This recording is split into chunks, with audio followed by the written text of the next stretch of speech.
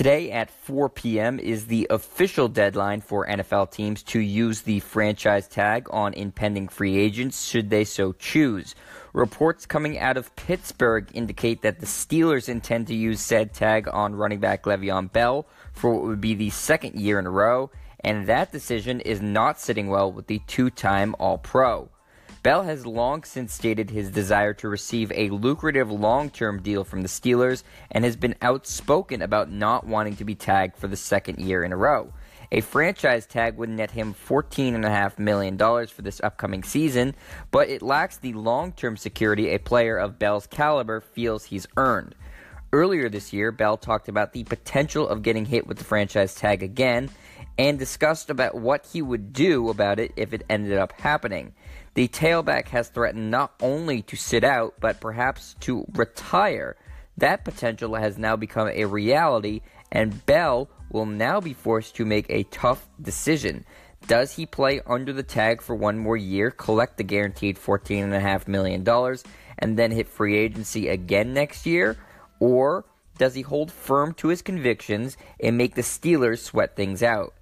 Bell can sign the franchise tender offer and still work out a long-term deal with Pittsburgh. In that scenario, the two sides would have until July 16th to come to terms on a new contract, or else Bell would be locked into playing the 2018 season under that one-year tag. No agreement can be reached, however, until Bell signs the franchise tender, something it doesn't appear like he is willing to do, at least right now. A long-term arrangement may be tricky to work out, as Bell describes the current negotiations saying, quote, "They are too low, or I guess they feel I'm too high. I'm playing for strictly my value to the team. That's what I'm asking. I don't think I should settle for anything less than what I'm valued at," end quote. So there seems an obvious divide between the Steelers and their star running back as to what exactly the dollars in a long-term deal would be like. While we don't know exactly what the team has offered or what Bell is looking for, we do know that he has previously rejected a contract that would have paid him $30 million in the first 2 years of a longer-term deal. Currently, the highest-paid running back in the league is Atlanta's Devonta Freeman, who is playing under a 5-year, $41 million deal, and Buffalo's LeSean McCoy, who is under contract for 5 years at $40 million. Bell, considering his skill, accomplishments, and age, likely seeks to significantly eclipse those guys to become deservedly the NFL's highest-paid running back. It seems likely that Bell is looking more towards the contracts of the league's elite wide receivers rather than his counterparts at running back when looking at a template for a new deal. Due to Bell's ability as not just a runner but an elite pass catcher out of the backfield, he holds more value than the traditional NFL running back, meaning when he's looking to get paid long-term by the Steelers, he's seeing the contracts received by players like Texans wideout DeAndre Hopkins or Falcons wide receiver Julio Jones and what they got as opposed to guys like Freeman and McCoy. Hopkins and Jones both signed 5-year deals with more than $35 million guaranteed at signing that pay them $81 and $71 million respectively. I assume that's what Bell feels he's worth, and it's hard to argue that his play on the field hasn't proved that to be the case. However, the Steelers still judge the market by what other running backs are making, not wide receivers, meaning that this disconnect between Bell and the team is what's resulting in this franchise tag standoff.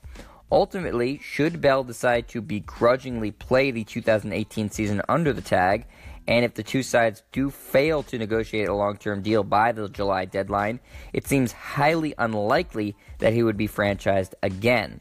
A third straight year of the tag makes Bell eligible for the quarterback franchise tender, which would be over $24 million in the 2019 season, something that's untenable for the Steelers to commit to.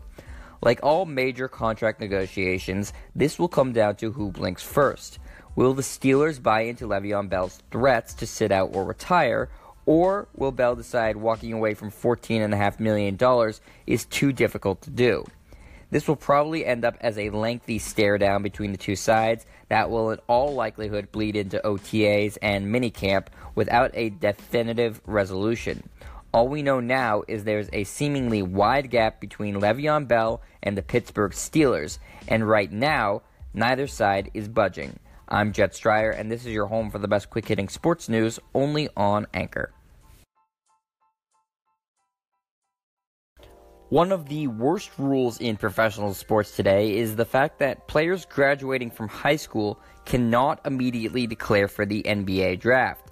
Since 2006, the league has prohibited the drafting of high school players, which ended a long-standing practice of some of the nation's best prep players foregoing college and going straight to the pros. Before that mandate, the league had been littered by these preps to pros players, some of whom had gone on to become several of the greatest NBA talents in history.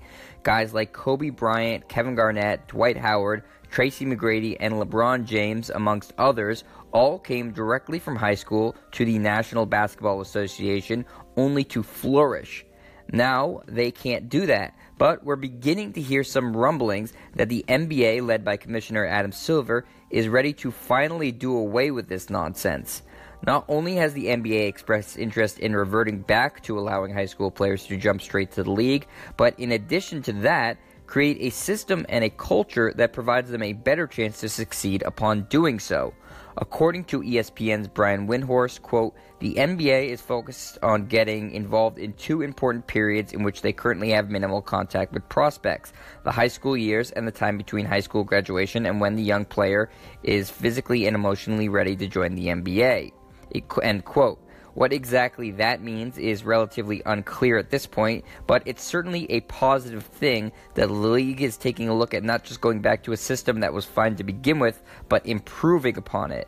When the NBA did away with allowing the best high school players to be draft eligible, it created a ripple effect that we've seen in college basketball, which is the meteoric rise of one-and-done players. The best players in high school, the ones that likely would have gone straight from the prom to the NBA draft, now couldn't jump right into the league, so instead they spent an obligatory 1 year in college and then went to the NBA. It's been a point of contention and complaint amongst college basketball coaches, analysts, and fans, and created a sort of mercenary culture around college hoops. You can't really blame the players, considering they were essentially forced to go to college. So why would they or should they have any loyalty to a school that recruited them when what they really want is to be making money that the NBA promises them? College athletics being a broken system is a completely separate issue, but when the NBA changed its draft eligibility rule, it further damaged an already bad system. Now that looks like it's on the path to being rectified. Even if the NBA does allow to begin these high school players back into the draft pool, we'll still see a fair share of one-and-dones. However, I would expect that number to certainly decrease. Going back to allowing high school players entrance into the NBA draft is the best thing not just for the NBA or college basketball, but for the players themselves. These 18-year-olds, legal adults, if they are talented enough to deserve a shot to be drafted, they deserve a chance to earn a living playing basketball. It seems like soon they will be able to finally do just that. I'm Jet Stryer, and this is your home for the best quick-hitting sports news, only on Anchor. It's Tuesday, March 6th. All of Monday's basketball games are in the books. Here is your morning after in the NBA. The Cavaliers blow out the Pistons 112-90. LeBron James puts up a game-high 31 points, dishing out 7 assists and grabbing 7 rebounds.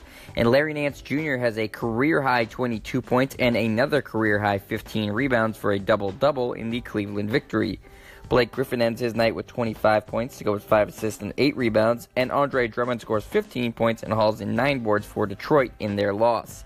Indiana edges out Milwaukee 92-89. Bojan Bogdanovic leads all scorers with 29 points, and Victor Oladipo adds 14 points, 5 assists, and 5 rebounds, but turns the ball over 10 times in the Pacers' win. On the losing side, Eric Bledsoe scores 26 points, and Giannis Antetokounmpo puts up an 18.5 block, 12 rebound double-double for the Bucks. The Suns are walloped by the Heat 125-103. Hassan Whiteside goes for a 24.3 block, 14 rebound double-double, and Goran Dragic chips in with 17 points and 5 assists in the Heat win. Devin Booker drops a game-high 31 points to go with 5 assists, and TJ Warren scores 19 points in the Phoenix loss. Chicago is crushed by Boston 105-89. Jaylen Brown leads the contest in scoring with 21 points, and rookie Jason Tatum adds 14 points and 5 rebounds as Kyrie Irving sits with an injury in the Celtics victory. Denzel Valentine puts up 20 points and 5 rebounds off the bench, and rookie Lauri Markkanen scores 12 points for the Bulls in their loss. The Spurs sneak past the Grizzlies 100-98. Tony Parker ties a game high, scoring 23 points off the bench, and Kyle Anderson scores 11 points and gets 5 steals in the San Antonio victory. Marc Gasol goes for a 23-point, 10-rebound double-double, and JaMychal Green has a 14.5 assist, 15-rebound double-double for Memphis in the losing effort. Orlando falls to Utah 94-80. All 5 of the Jazz starters and the night scoring in double figures, led by a game-high 21 points and 17 rebounds from Rudy Gobert, and rookie Donovan Mitchell added 19 points and 5 rebounds in the win. Nikola Vucevic finishes up with a 15-point, 12-rebound double-double, and Aaron Gordon has 13 points and 6 boards in the Magic loss. And the final game Monday, the Blazers top the Lakers 108-103. Damian Lillard leads all scorers with 39 points, scoring 19 of them in the fourth quarter to go with 6 assists.